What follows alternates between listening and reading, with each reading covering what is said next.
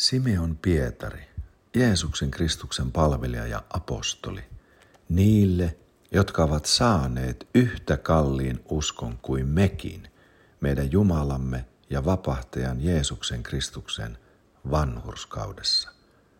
Näin mahtavasti alkaa toisen Pietarin kirjeen 1. luvun 1. jae. Saaneet yhtä kalliin uskon kuin mekin. Usko on lahja. Se on Jeesuksen Kristuksen uskoa, joka siis oli Pietarilla, joka oli Paavalilla ja joka oli Abrahamilla. Se on yhtä ja samaa laatua, ei maassa maallista, ei ihmisen tekoa, vaan taivaassa syntynyttä, taivaallista, Jumalan tekoa, lahjaa Kristuksessa, usko.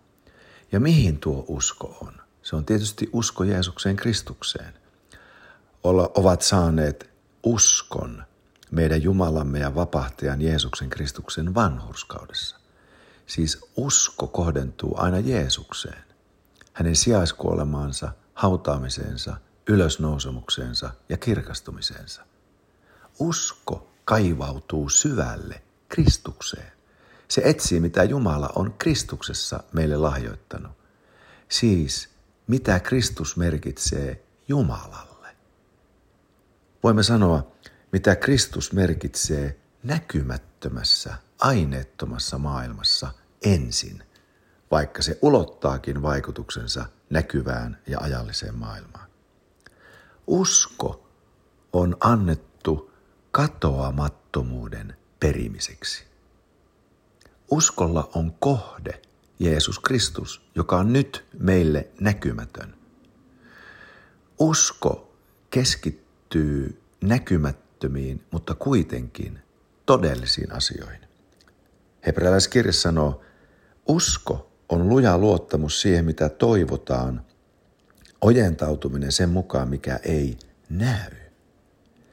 Eli usko on kuin 6. aisti ihmiselle, joka antaa luvan ja näkymän ja oikeuden katsella näkymättömiä. Meillähän on 5 aistia. Meillä on tuntoaisti, meillä on näköaisti, meillä on kuuloaisti, hajuaisti ja makuaisti. Mutta usko on Jumalan lahja Kristuksessa kuin 6. aisti. Usko saa ihmisen sisäisen silmän katselemaan näkymättömiä, siis Kristusta. Mooseksestakin sanotaan, koska hän ikään kuin näki sen, joka on näkymätön, hän kesti. Englantilainen kääntää, koska hän ikään kuin näki hänet, joka on näkymätön, hän kesti. Silmä on muuten mielenkiintoinen ihmisruumiissa. Silmähän ei ole tietoinen itsestään, mutta se katselee koko ajan. Ei uskokaan ole tietoinen itsestään, mutta se katselee koko ajan Kristusta. Ja merkkinä siitä, että usko on tullut, on kun ihminen näkee Kristuksen, katselee näkymättömiä. Siis usko on tarkoitettu katoamattomuuden perimiseksi. Katoamattomuus.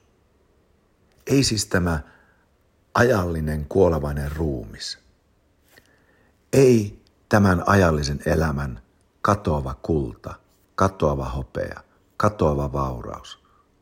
Ei tämä ihmisten kesken oleva katoava kunnia, katoava maine, katoava kehuminen, katoava tunnistaminen, tunnustaminen, katoava asema, katoava poliittinen asema, katoava ihmisten kesken oleva hengellinenkin asema. Ei usko ole annettu ihmisten kesken etsimään sitä, mikä ihmisten on. Ei suinkaan. Muistathan, kuinka Jeesuksen edessä seisoo saatana. Ja Jeesus sanoo, mene pois minun edestäni, mene taakseni, saatana. Sillä sinä et ajattele sitä, mikä on Jumala, vaan sitä, mikä on ihmisten. Saatana haluaa ihmisen keskittyvän vain ajalliseen ruumiin elämään. Haluaa keskittää ihmisen vieläpä näihin ajallisiin asioihin siten, että hän hylkää Jumalan. Jeesus nuhtelee ja sanoo, et ajattele sitä, mikä on Jumalan. Toisin sanoen, saatanan taktiikka on se, että ihminen hylkäisi kaiken, mikä on jumalallisen luonnon yhteydessä, Jumalan oman persoonan ominaisuuksien kanssa yhteydessä.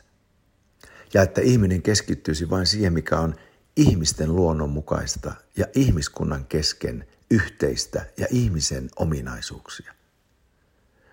Mutta ei usko, Jumalanpojan usko, vaan Jumalanpojan usko keskittyy näkymättömään, Jumalaan.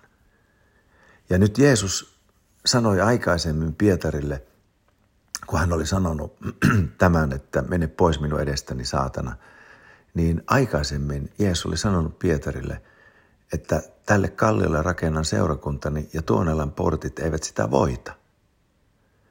Eli saatana seisoo estämässä etenemisen. Tuonelan portit, Jeesus sanoo.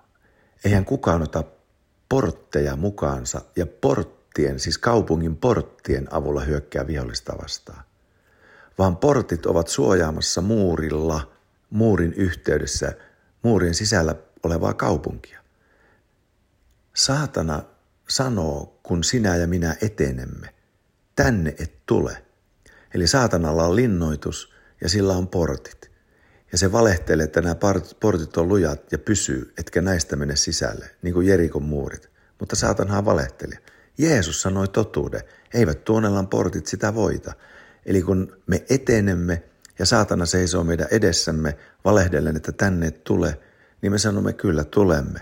Emme suinkaan omassa voimassa, emme omassa vanhurskaudessa, vaan Jumalan pojan käskystä, uskon kautta, väisty edestäni.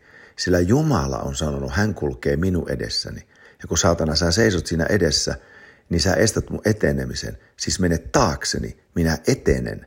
Ja näin Raamattu lupaa, että saatana poistuu taaksemme. Vastustakaa perkelettä, niin se teistä pakenee. Hän riisui aseet hallituksilta ja valloilta. Hän sai heistä hänen kauttaan voitoriemu. Se on varma, että saatana väistyy.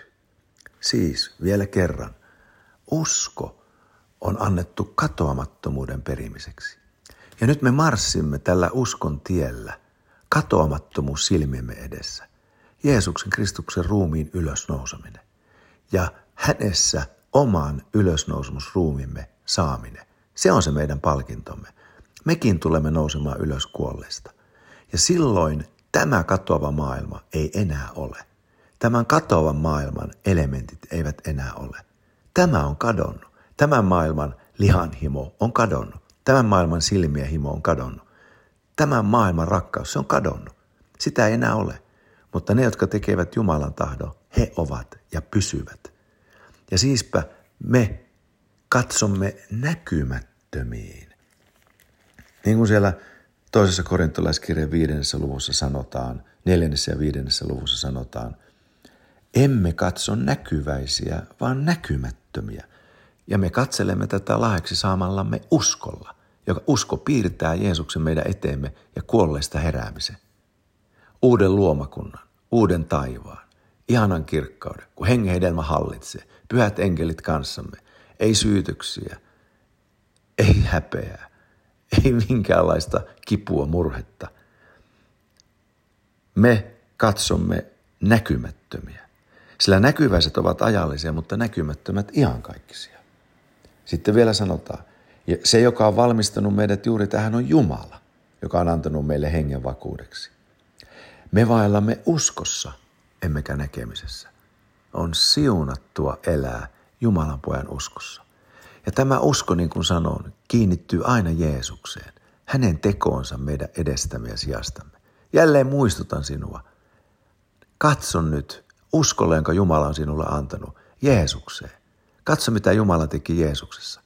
Jumala siirsi sinun syntisi, kaikki erheesi, vikasi, puutteesi, kaikki mikä voisi syyttää tai erottaa sut Jumalasta, jopa itse syyllisyyden. Hän pani sen Jeesuksen kannettavaksi Golgatan ristillä, että sinun, joka näet Jeesuksen, ei tarvitse sitä enää kantaa. Rangaistus ei kohtaa sinua, vaan se on siirretty päältäsi Jeesuksen päälle. Häpeä ei ole sinun omaisuuttasi. Se on siirretty pois, pantu Jeesuksen päälle. Voit hyljätä sen.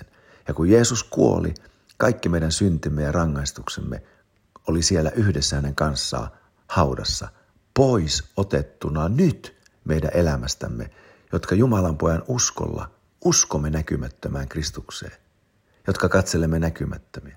Ja kun hän nousi ylös kuolleista, sinä ja minä nousimme ylös kuolleista hengellisestä kuolemastamme yhdessä hänen kanssaan odottamaan fyysisen ruumiimme katoamattomuutta.